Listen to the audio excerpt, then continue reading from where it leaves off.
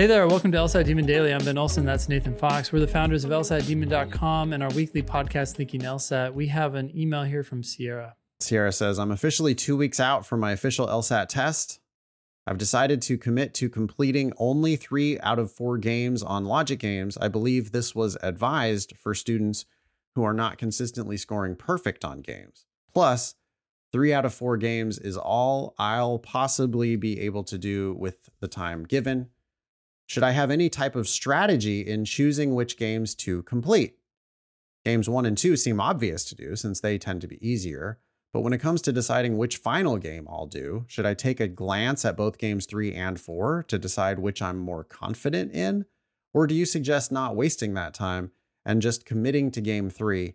Thanks for all your help in my LSAT journey! Sierra. My advice would be to plan on doing game 3. If you decide shortly into game 3 that it doesn't make sense to you, that it's confusing, then I'll give you a pass. You can commit to game 4, but that's it. You get one pass. That's what I would do too. Although, why are you committing to completing only 3 out of 4 games? I never gave the advice, or at least I did not intend to give the advice, that if you're not consistently scoring perfect on the games, you should therefore commit to completing only 3 games.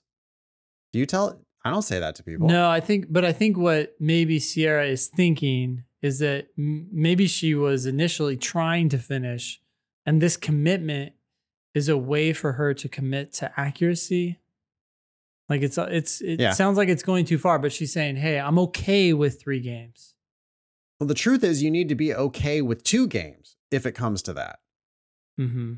Right? I mean, because what you have to do is game 1 perfectly, then game 2 perfectly, then game 3 perfectly, if time allows, then game 4 perfectly, if time allows. I mean, that's what you should be doing. I don't think you should decide in advance, Sierra. If you sometimes finish the section, then I can't imagine going into the test with this intention of not finishing the section. Yeah, you're going to sit back and just let the timer... Or like go back and double check your answers or something like that. If you have extra time, time, you should do the 4th game. Start it. You may not be able to finish it, but that's okay. Start it. Yeah. I think, Sierra, I don't know why you're locked into this plan, but my advice would be 1 game at a time.